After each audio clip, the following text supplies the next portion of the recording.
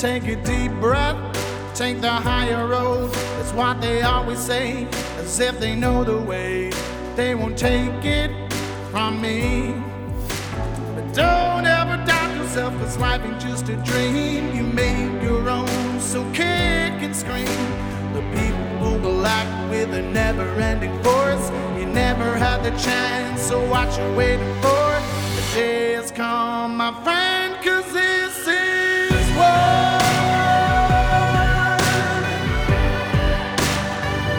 It's time and this is war.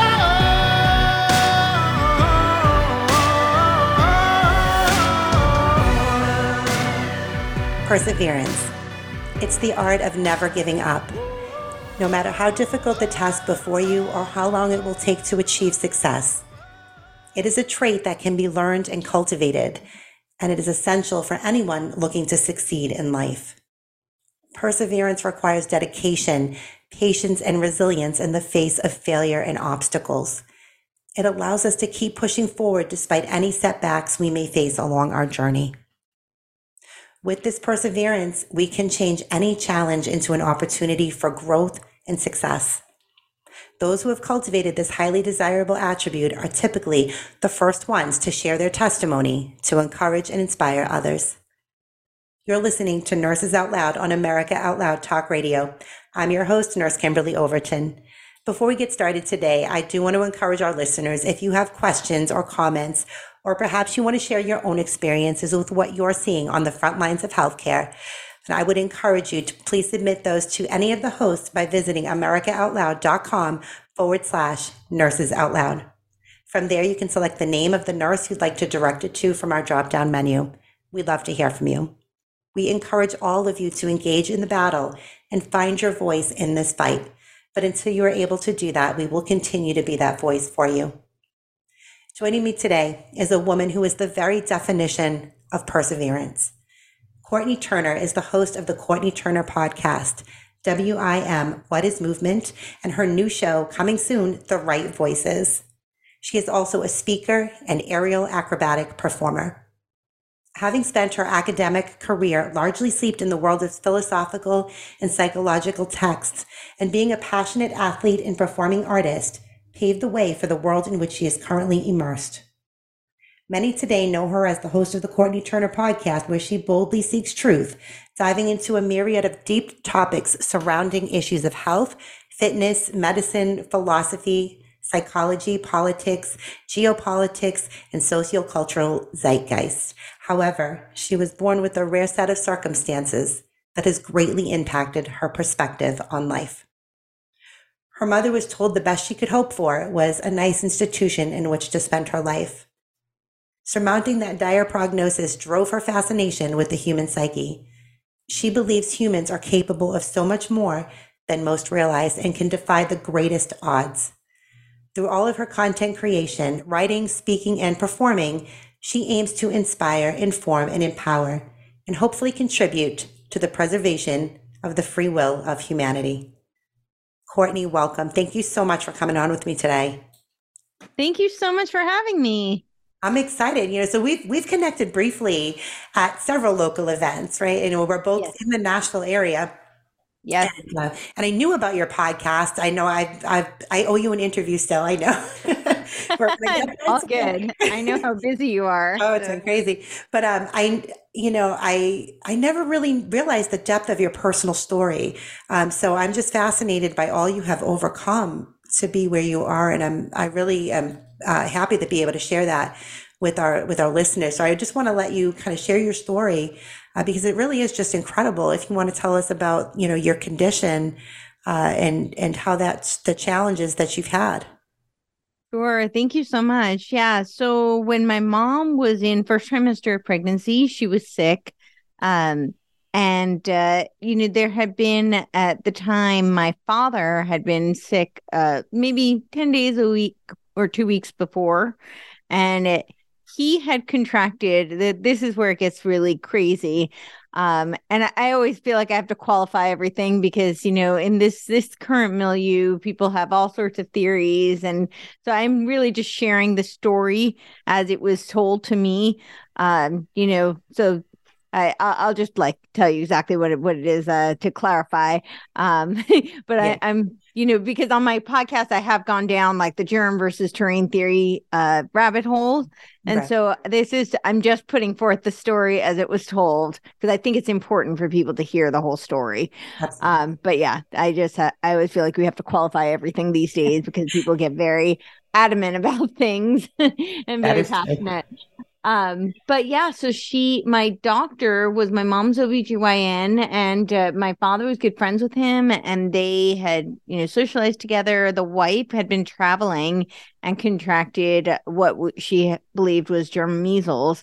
And my father then, shortly after was very, very ill, had a fever of 104, was delirious. And then my mom found a rash on her upper chest. She knew she was pregnant. And so she started doing a bunch of research, and she was convinced that she had germ measles.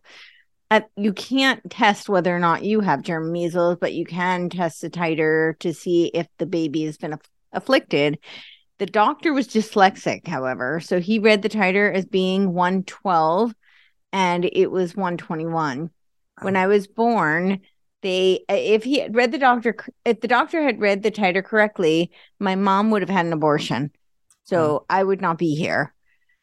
When I was born, the hospital knew that the doctor was dyslexic and suspected that he had made a mistake, and they were covering up. So my mom kept finding little things that indicated to her that something wasn't quite right. And she kept asking them to do tests.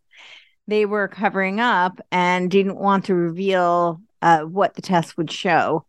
So they told her that everything was fine, everything was normal.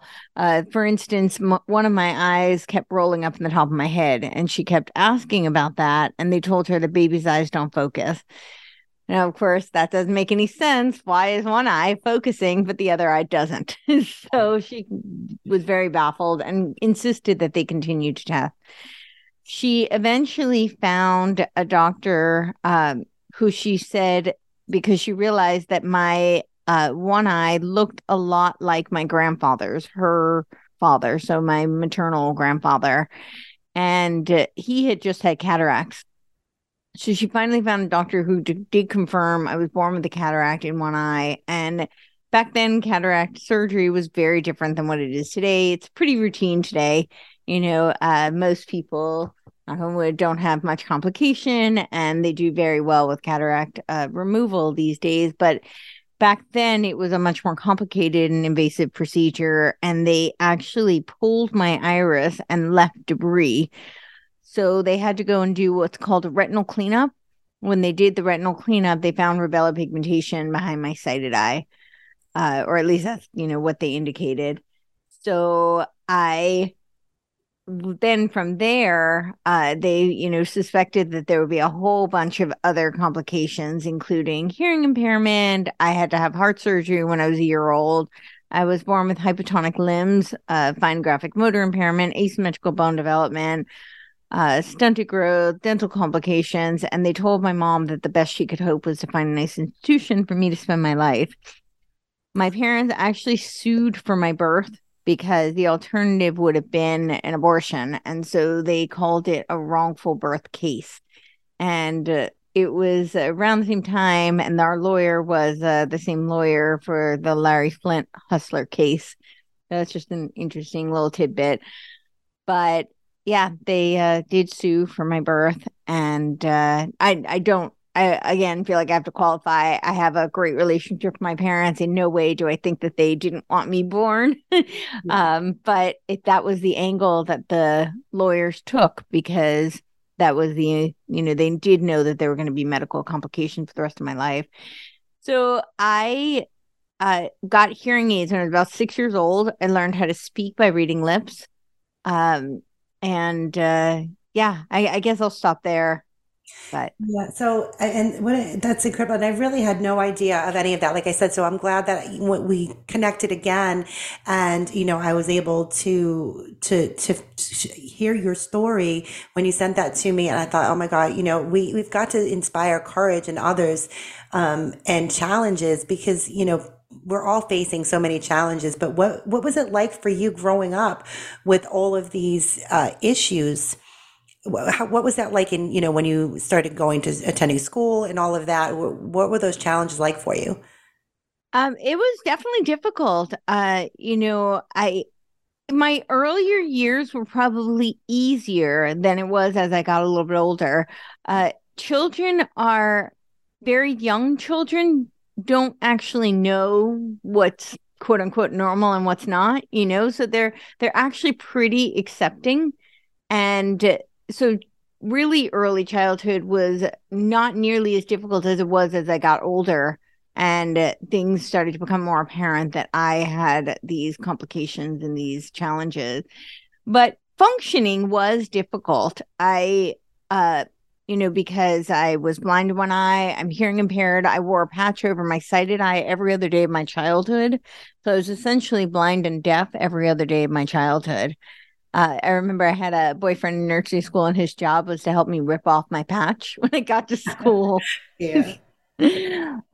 So certain things were definitely much more challenging, and I did a lot of mimicking because I was trying to figure out how to speak, and because I learned how to speak by reading lips. I didn't get hearing aids till I was almost 6 years old. And that was how I learned to how to speak, was by lip reading. So I did a lot of mimicking and, hand gesturing. So things that were not necessarily as, I guess, customary. And I hesitate to use the word normal because I think everybody really has their own process. But yeah. True.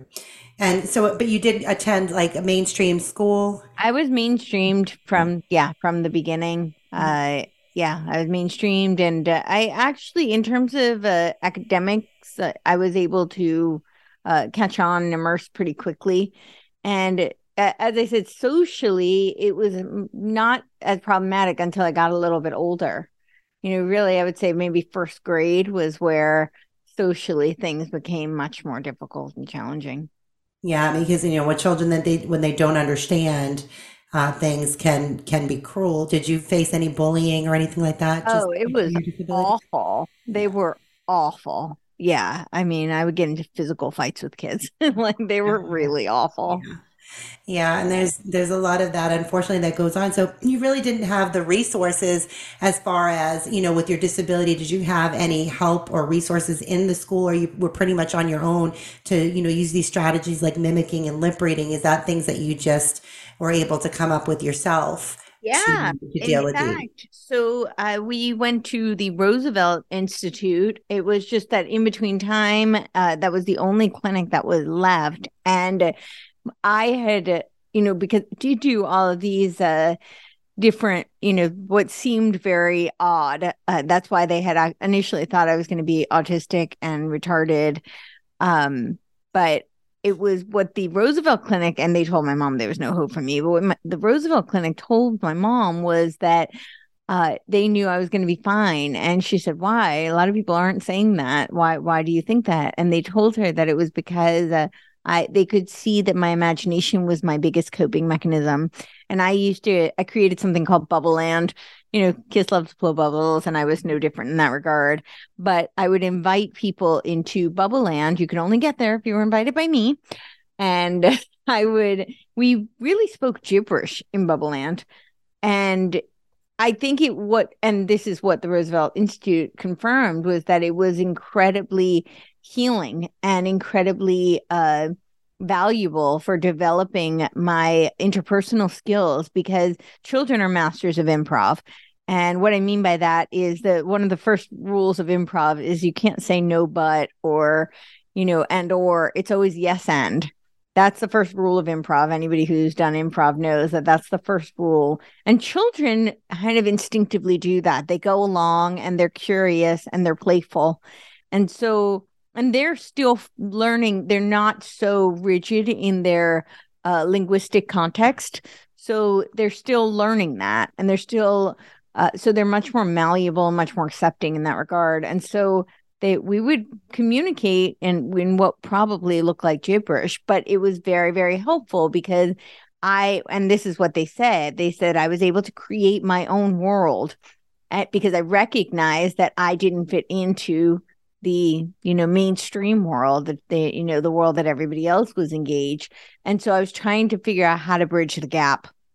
And yeah, so I had all sorts of things like that. Because I was born with hypotonia, my baby nurse came up with this idea of putting me in a wet sandbox. She said she could see I had a really determined personality. Mm-hmm. And she said, if we put these toys just outside of reach, I bet she's going to reach for them. And so they were just out of reach, and I would have to push through the wet sand in order to reach and retrieve the toys. And the hope was that it would help build some sort of neuromuscular stimuli that would lead to neuromuscular coordination and eventually hypertrophy. And it was successful. Some of the other things they did were, my mom had this idea of building a beam because, as I said, I wore a patch over my sighted eye every other day of my childhood. So I was essentially blind and deaf every other day of my childhood. And that's a major impairment to the vestibular, the proprioception. So she had this idea of having this beam, and my grandfather built it. And my reward, if I completed the beam, whether I had the patch on or not, at the end of the week, if I completed it every day successfully, they would make the beam narrower.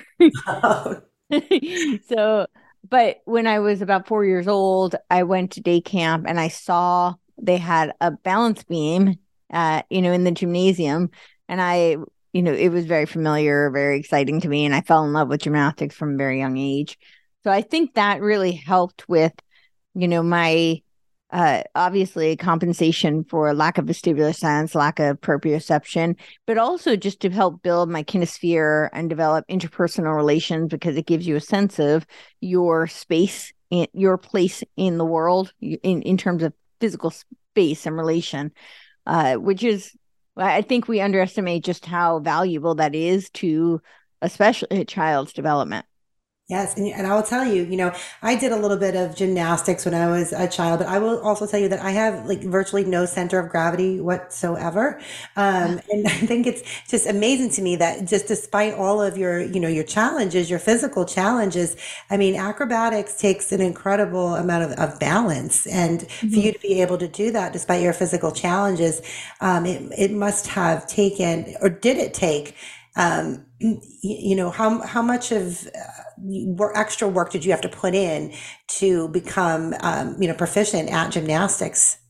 Well, I'll give you a story that will kind of explain that. I was 7 years old, and I was in gymnastics, and of course, there's the team, and they're practicing, and those are the big kids who I wanted to be like, of course. Right. And they were all doing back walkovers on the beam. And I remember watching in awe, and I wanted to do that. And the coach came over to me. I guess she could see that I found that interesting.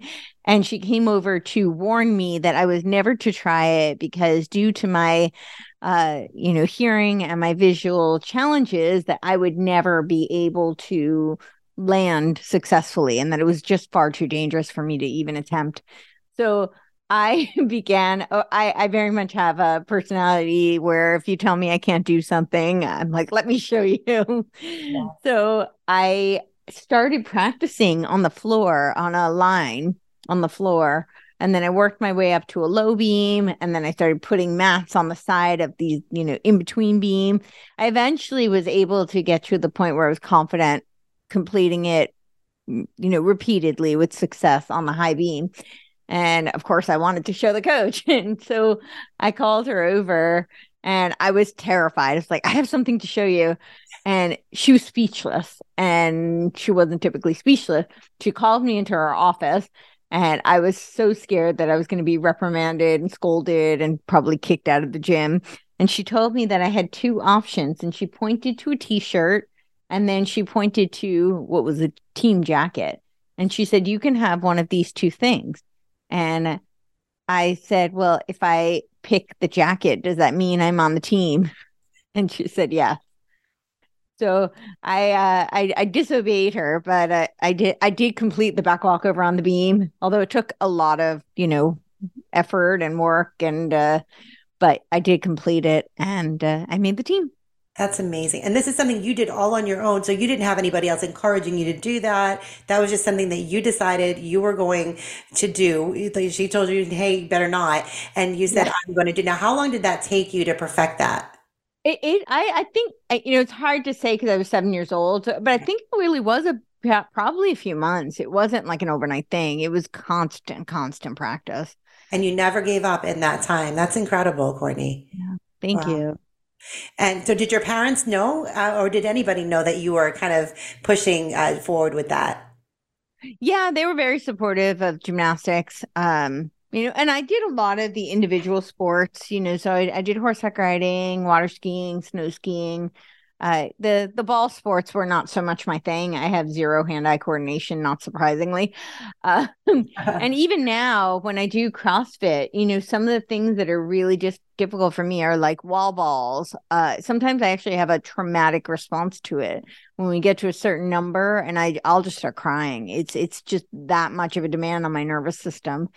Box jumps, like I have to really pause to size because I can intellectually compensate for lack of depth perception, but what I can't compensate for is lack of motion parallax. That I just don't get motion parallax because you need two eyes in order to perceive that.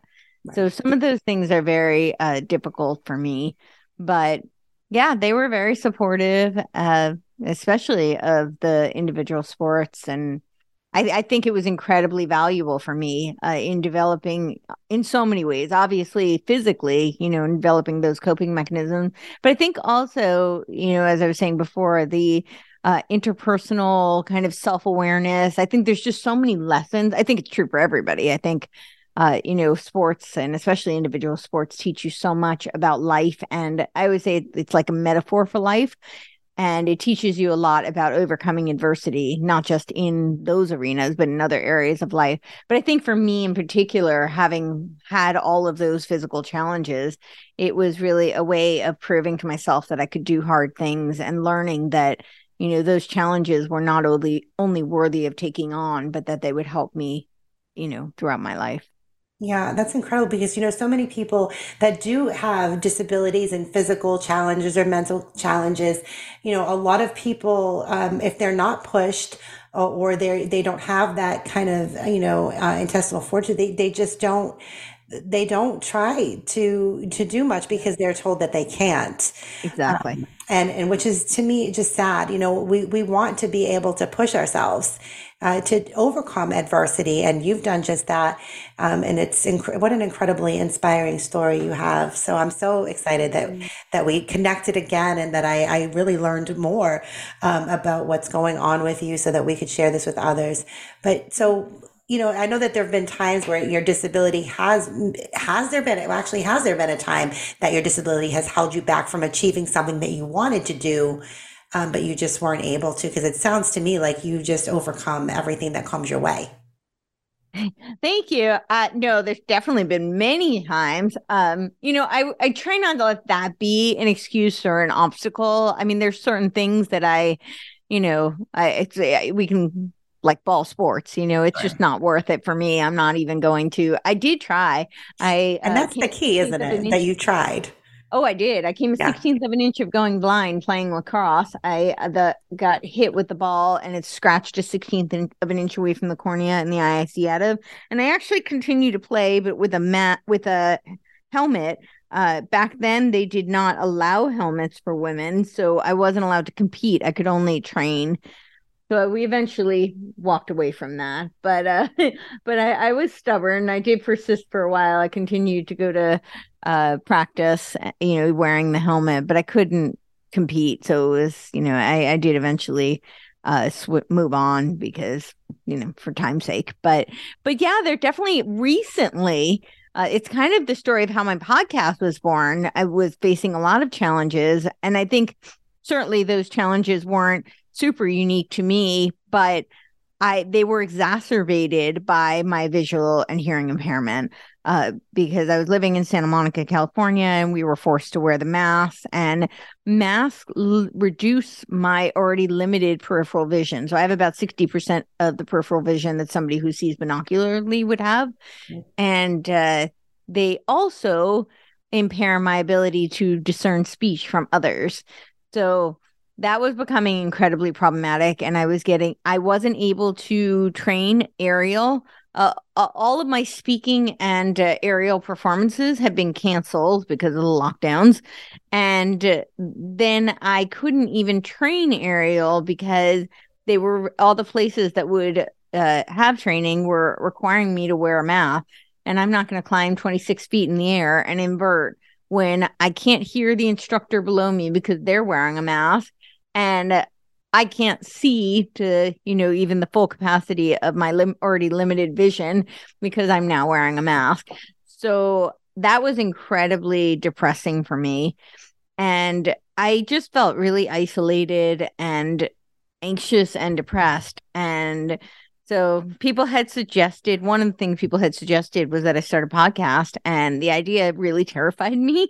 But I started to think that having naked face conversations might really, save my life and boost my morale. So I had thought that even if it was over Zoom, but at least if I could see people's faces and have meaningful conversations, regardless of whether I started a quote unquote podcast or I actually released any of those conversations, just the act of doing that itself was so enticing to me, and I thought would have so much value.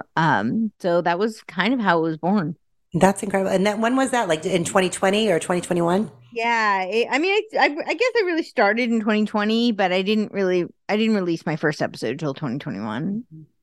Yeah. And, so I think that also goes a long way to help to bring more awareness, right? And understanding of those who have disabilities, because, there isn't a lot of understanding. I feel like there was a lack of understanding when we were pushing for these masks, and why weren't more people aware of the, the ramifications for the disabled community, your hearing impaired community, and how isolating that must have felt for you. It was awful. I mean, I don't think I can fully do justice to just how incredibly, I can't imagine for the people who are completely deaf what that was like.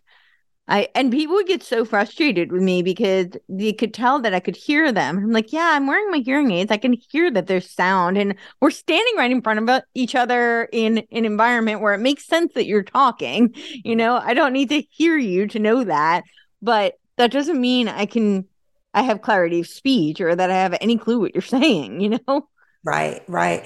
And so I'm glad that you found, an avenue that you could go down that kind of gave you some release from that frustration.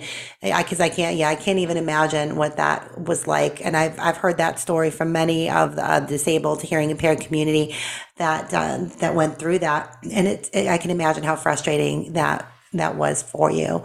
So what advice would you give to other people who, are born with disabilities as far as overcoming these types of adversities? What's your best advice to them?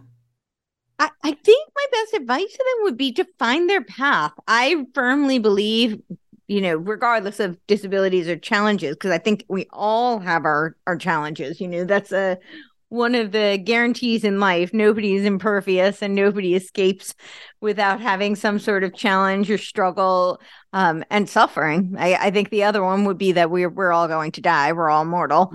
But I think it's not so much about the challenges itself. It's about finding your path, because I also think, conversely, the flip side of that is that we're all born with unique gifts and talents. And if we can find those, then we can find our place and our purpose and be of contribution to the world. And I think that's really what we're here to do. So it's about and I think our passions lead us towards those, not always, but in many cases they do. And if we can discover what those gifts and talents are, then we can harness those. And, that gives us a sense of joy. It gives us a sense of meaning. It can lead to purpose.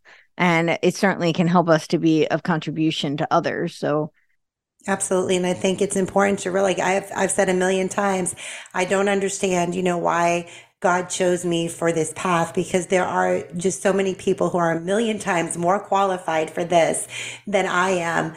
But, I think we all know that God does not call the qualified. He qualifies the called. And I think that is true in your case as well, Courtney. America Out Loud Talk Radio plays on the iHeartRadio network. You can also listen on our media player from any web browser, anywhere in the world.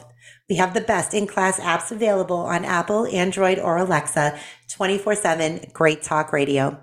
All of our shows go to podcast the following day. You can hear them on apps such as Spotify, Stitcher, Pandora, iHeart Podcast, and many more. Be sure to subscribe and rate the show on Apple Podcasts for me. I'll catch you on the other side of this break. Stay with us.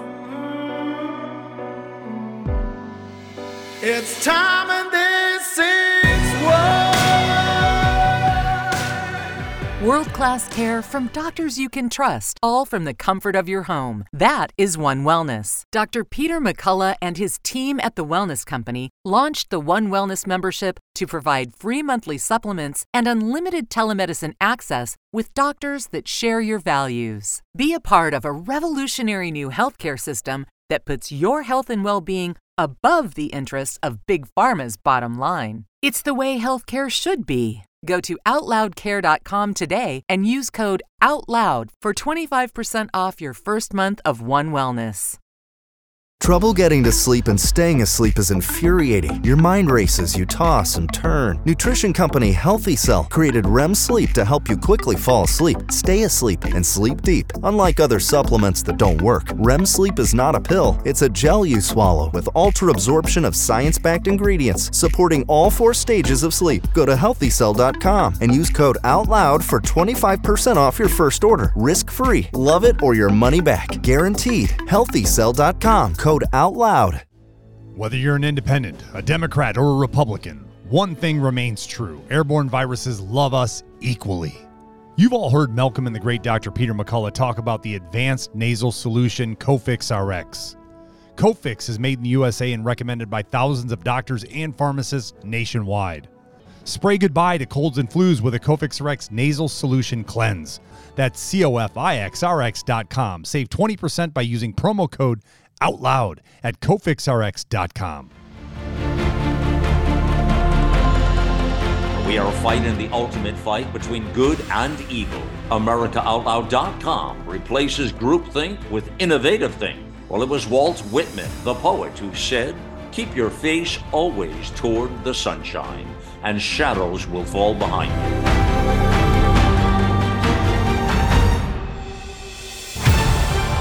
America Out Loud Talk Radio. The liberty and justice for all. It's time and this is what? Welcome back to Nurses Out Loud on America Out Loud Talk Radio. I'm your host, Nurse Kimberly Overton. Wherever you're listening from today and whatever you're doing, I thank you for giving me the gift of your time. Let's jump right back in. If you're just joining us, I've been talking with Courtney Turner, host of the Courtney Turner podcast, and she does have an absolutely incredible story of overcoming adversity. Courtney, thank you again for being here with me today. I know we started talking a little bit about your podcast and kind of how you got started with that. But what do you think? And I'd love to hear some of your thoughts on this, because I'm fairly new to this talk radio thing. I've just kind of transitioned from a bedside ICU nurse to now a talk radio host, and about a million other things as well. So I really want to know your feedback. What do you think makes a successful podcaster or talk show host? Oh, that's such a great question. And I am not sure I'd be the one to give the answer. I really have no idea what makes success these days. I think that this is a really difficult time to be a podcaster, and radio hosts are very different things. And there's certainly different mediums, and they have different distribution modalities. So success, in those two would be there's just different factors involved. But I think these past few years it's been really difficult for podcasters because of all the censorship. So I don't know that I started in the best time for success, but I think that people are looking for, especially now, they want they want to feel like they're getting a window into, like, I think that's what the conversations are so, why they're so popular and valuable. Because what I try with my show in particular, because I do cover some pretty, it can be pretty technical, it can be pretty academic. Some of the topics are pretty heavy. And what I try to do is make it conversational so that the information can be ascertained in a way that might not be accessible to somebody in a book or a lecture.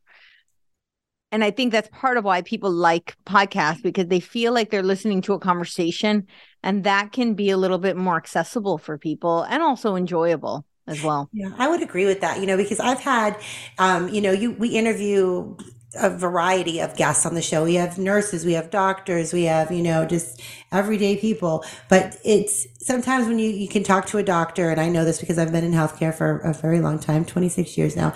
Sometimes doctors just don't have a good way of communicating. They're so intelligent, and sometimes they're not able to speak at a level where, your regular folks can understand. Right. So I think that's where nurses come in, and we're able to kind of educate and simplify things a little bit for people. Because a lot of doctors just don't recognize that not everybody understands what you're saying, Right. Yeah, exactly. But so I think also just having the conversational aspect really changes it from lecture format. Whereas, there are many people, unfortunately, a lot of people today don't read at all, but there are many people who really don't have the capacity, whether they don't have the time or they don't have the attention span, because things have been dumbed down so much, and we live in such an instant gratification, the 140-second character world that we live in today. A lot of people really are not capable of sitting down and reading, and even lectures can be less fruitful for some people. But when you hear it in a conversation, there are topics that one might think is over their head. And when they hear two people having a conversational format, in a conversational format, they realize that they can pick up things that they might not otherwise. Yeah, I would agree. I think sometimes in the lecture format, it sounds like somebody's kind of droning on you. People just lose the attention span. Like you said, our attention span is like that of a gnat these days. And even myself, I was a voracious reader. I loved to read. I used to read all of the time.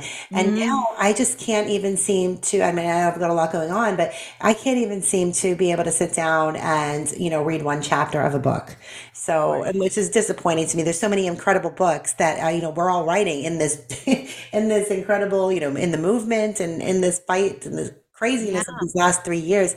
So many books have been put out, and we're all hungry for information, but it's been so difficult. I've had to do podcasts and, audibles and that sort of thing in order to really get the information in. So I think you're right. This is a very, very important medium to have. Absolutely. Yeah. As far as success, I don't really know. I think, but I think to bring something of value to people, so whether that be entertainment or it's information, yeah, that's what people are looking for. I say that all the time, Courtney, because I think it's so important. I think a lot of what held me back with what I was doing with Nurse Freedom Network, what I was doing with Remnant Nursing, I was trying to build something, and it was taking me longer than I would have liked it to. And I just kept people like, well, why don't you just put it out there? Just put it out there. And I was like, listen, I want to give people something of value. That's important to me. I don't want, when I'm putting out a subscription-based service or anything like that, I didn't feel comfortable, just having people send money without getting anything of value in return, so I think that's so important. I don't think enough people consider that these days. Sure. Yeah, I think that's true. It's needed. Yeah. Absolutely. But, I'm thinking about strategies, right? Like, how do we keep our audience's attention? As you talked about, the attention span, the conversational is great. What other strategies do you use? Because I'm telling you, I need the tips. So I remember I was an actress, and I remember my acting teacher repeated a line from Marlon Brando. And he said that interesting people are interested. And I've really never forgotten that, because I think that's so profound. people, I think a lot of people, especially personalities, entertainment medium personalities, whether they actresses or, actors or singers or whatnot, or just now we live in reality personalities. So they want to be interesting, right? But they don't think often about being interested. And I think that is, if you are engaged and you are interested, then your audience will be most likely as well, or at least they have a much better chance to be. So that's something I really try. I mean, most of what I do, people were always telling me when I first started the podcast, I was getting all this advice from everybody. And I was like, well, that's really not interesting to me. And, at the time I wasn't looking to do it as a business, or I was really doing it for me. So I was like, well, I'm going to do, that's why it's the Courtney Turner podcast. I'm going to do what Courtney Turner wants to do. But that is something I think translates, because obviously not everything that's interesting to me is going to be interesting to everybody. But I think for sure, if I'm bored, my audience is very likely going to be as well. So that's true. So I think maintaining that level of engagement and personal interest, what is going to interest you, because if it's, and that's something too, when I ask questions, often I think about that, no matter how dumb the question may sound, or how unuseful, if it's something that's really pressing to me, I'm like, well, there must be somebody else who's thinking that too. They must be curious as well. So hopefully that will provide some value for somebody else as well. Exactly. Yeah. I always feel like I'm just flying by the seat of my pants over here, just going from this nurse. I'm like, I'm a nurse. I don't know. Give me some grace. We'll see how it goes. I said that in my first episode. So.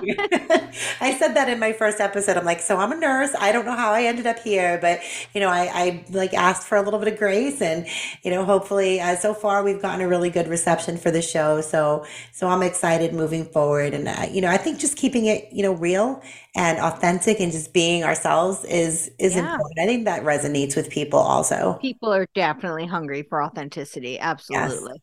Yes. Yeah. And, I tell people all the time, I'm like, I am what I am, and I'm doing the best I can. And, you either give us grace or you don't, so. Yeah. But I definitely want to hear, though. I have to hear about this, your aerial acrobatics. So you are still doing that, correct?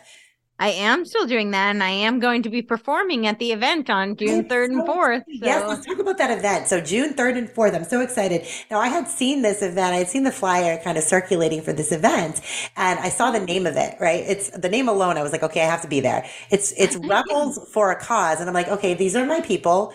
This is my tribe, because I'm rebel, I'm just a rebel. Yeah. So that definitely sounds like my kind of group. And I'm looking at the incredible lineup that you've got coming. It's June 3rd and 4th, and it's in Nashville. You've got Alex Zek is coming. Yes.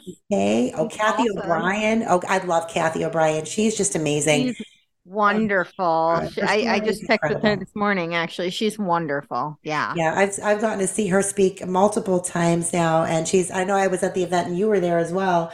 And I think that was in Nashville, wasn't it?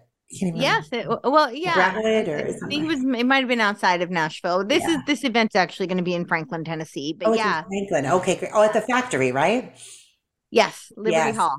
Yes, perfect. And that's such a great area. I know that's where we had our Nurse Freedom Network event last year. So great people in that area. So I'm excited to go there. And Kevin Jenkins is going to be there as well. Yes. Let's see who else is coming. Let me look at this flyer. Yeah, we have an incredible lineup, both of speakers as well as musicians and artists. I'm doing aerial. We have some comedy acts. I'm really excited about the lineup. They're all like very different. But really, I think they all add so much. So I'm really excited about that. Yeah, there's definitely a lot of Ryan Christian. I owe him an interview too. So all right, I better get these interviews scheduled before I get down there. Morning too.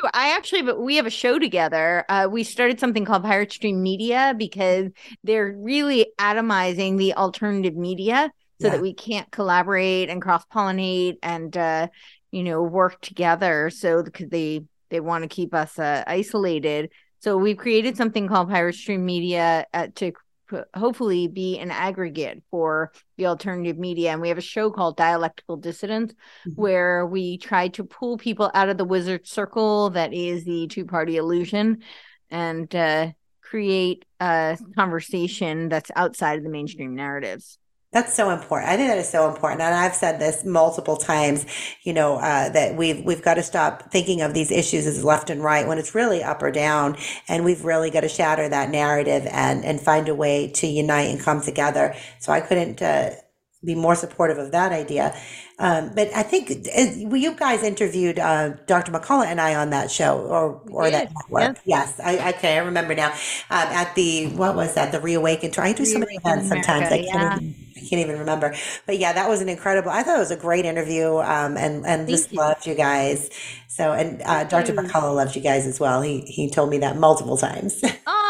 Thank you. Yeah. I thought it was a great interview. I think the dynamic between the three of us is really, really special. I don't really have another word for it. I think it is really special because I think we all bring such a different perspective to the table. We're aligned, I think, in our broad view, but when it comes to nuances, we actually have very we do have different perspectives on things, but yet there's so much respect and curiosity that I think it makes for a really interesting conversation. Yeah, and that's what we've got to learn, to be able to talk to one another, have conversations with one another when we agree or when we disagree. We cannot keep sitting in these, our echo chambers or in our silos. We've got to come together and find a way, to live. Amongst one another. I mean, we don't all have to think exactly alike or be exactly alike. And I think there's just so much division in our world today. And I really hope yeah, I'm telling you, I hope that the silver lining of COVID is that, so many of the federal agencies, the captured federal agencies, big pharma, all of them have really overplayed their hand. And I think in doing so, it's awakened so many people. And I hope and pray that we are going to start to realize that we have so much more in common than we do differences. And that's a huge part of what this event is all about. So it's Rebels for Cause, and CAUSE stands for Creative Artists Uniting for the Sovereignty of Everyone. And I think there is so much for us to disagree over and for us to, allow them to win with dividing and conquering. But the one thing that I think we can really get behind and come together around is building community, is art. We are creative beings. Most of the art that has unfortunately been infiltrated for the purposes of social engineering and culture creation. And we want to celebrate and honor art that is authentic, that is pro-humanity, that is pro-freedom, liberty-minded. And without being pedantic, it's really just, I think the main crux of this event is about art, freedom, liberty, humanity, and community. And I don't see how you can argue about those things. Exactly. How can you not unite around those principles? And on the other side, so literally across the street is the Pride event. They're doing their Pride Festival. So I think it shows just how needed this event is, because they really own the culture. Yes. And that's not to say that people can't do whatever they want to do, but that they're really pushing this culture and they're pushing it on children. Yeah. And that is definitely in my mind, that's problematic. I think that, that's where I kind of draw the line. It's like adults want to do what they want to do. That's their business. But to be pushing this culture where you're, really targeting children that's not okay to me. And a bridge too far for me is when I know that they are performing gender affirming surgeries. And this is happening right here in Tennessee. This is happening in Vanderbilt. And that, as a nurse, of course, is very disturbing. But I mean, just as a mom and as a human, right? What are we doing to our children? I mean, what are these? This should be criminal. What are these doctors thinking? It is.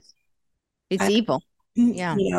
What are these puberty blockers on children and literally removing the breasts of children? Right. It is permanent solutions to a temporary problem, right? So exactly. Why are we not, meeting these people right where they are on their journey and telling them that they are perfect just the way they are? Yep. That's where we need to be coming at them, because they're confused, and it's no wonder because And it's no wonder because they're getting all these messages that are incredibly confusing. Mhm. So and this is why the culture is so important. So yeah, so that's what we're doing, and the idea is that we need to have fun too, because they really want us to be, that we saw this over the past few years. They want us atomized in silos on the metaverse, where we're depressed and anxious and filled with despair and fear. And we need to combat that. I always say that the antidote to their agenda, which is to put us into a transhuman leading to a post-human world that's controlled by an AI hyborg mind that they program, the best antidote to that is for us to be more radically human. And humans are social, creative beings. So yeah, I think we really, me personally, I tend to connect with people on a deeper level. I always have.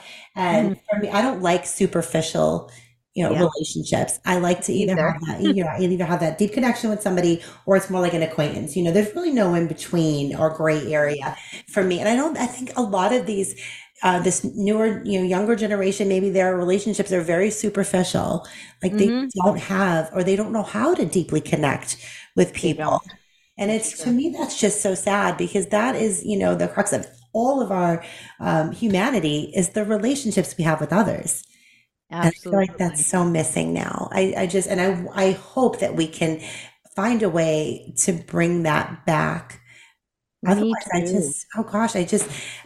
just really fear for the future. We are not meant to live in a spirit of fear. We're not.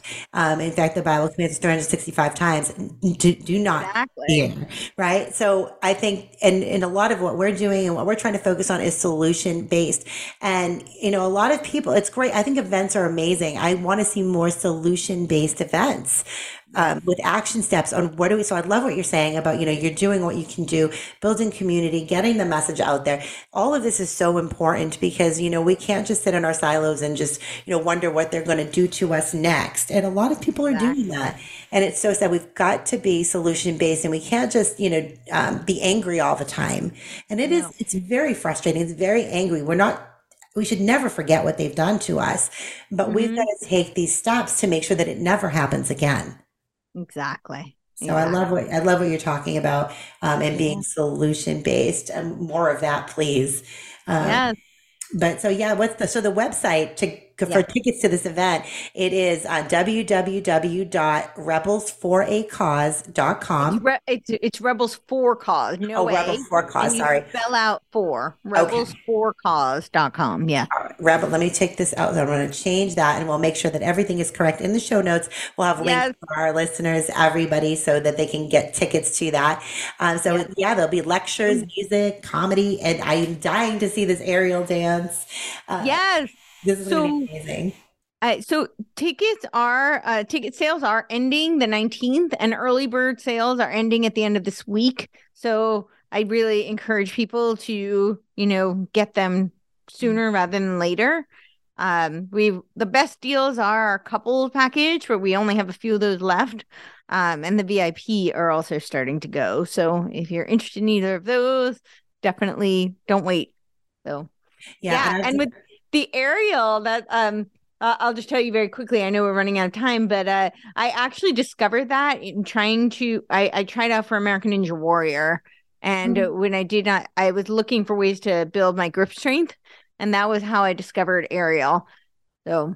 Wow, that's amazing. I am definitely looking forward to seeing this. And I shared the event today on some of my social. I'm going to share it on a couple of other platforms, and send some emails out, because this is exciting. I love when these great events come to the Nashville area, and any opportunity that I have to connect with this amazing community, I'm going to take it. I believe I'm in town, so I'm planning to be there. Yeah, we are looking to make this a tour, but right now most of the tickets are selling from far away, which is great. I'm honored that people, want to fly in and, come to it, and we welcome you, but we really do want to build community. So we want to get locals so that we can, and then we'll take it on the road and, build community in all different locations. So, but this is going to be the first one, and we are probably going to make this like the hometown. So, we'll do it here once a year is what that's what we're planning. Yeah, and that's similar to what I did with the Nurse Freedom Network. We started here with our fundraiser and our patients' rights rally. I don't know if you guys were at that. It was last June at the factory.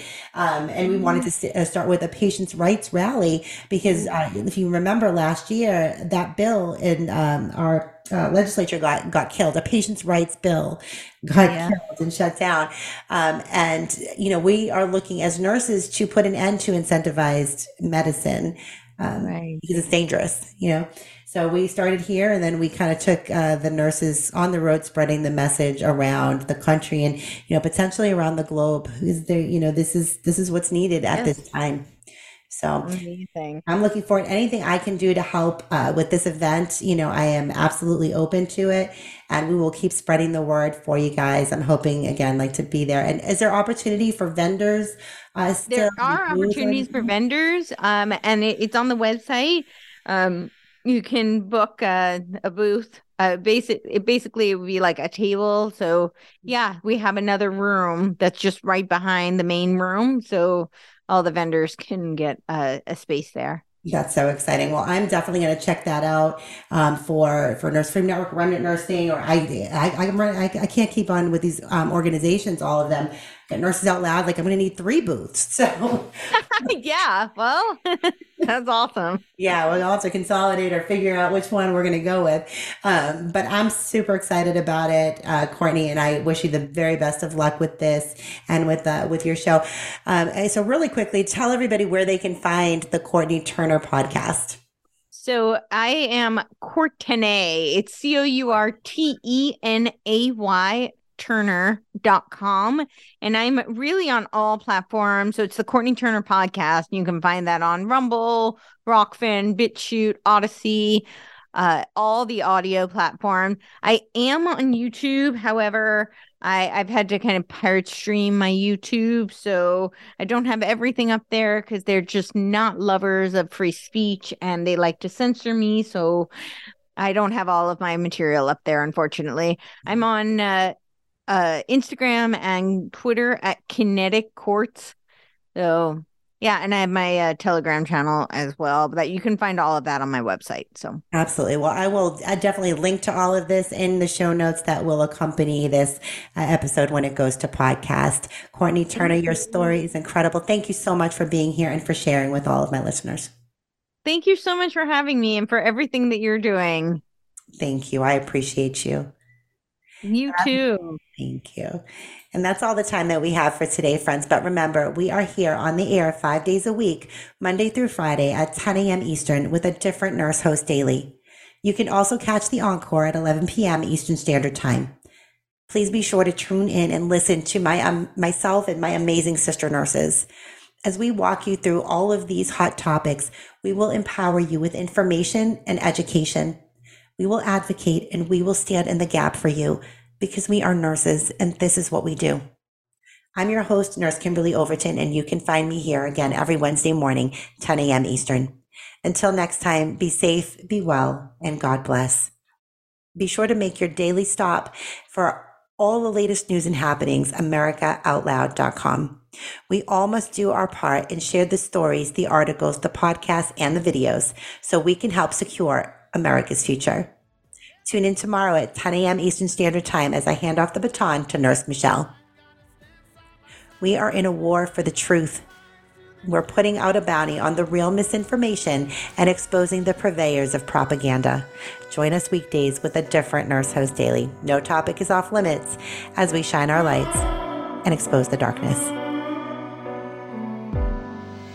It's time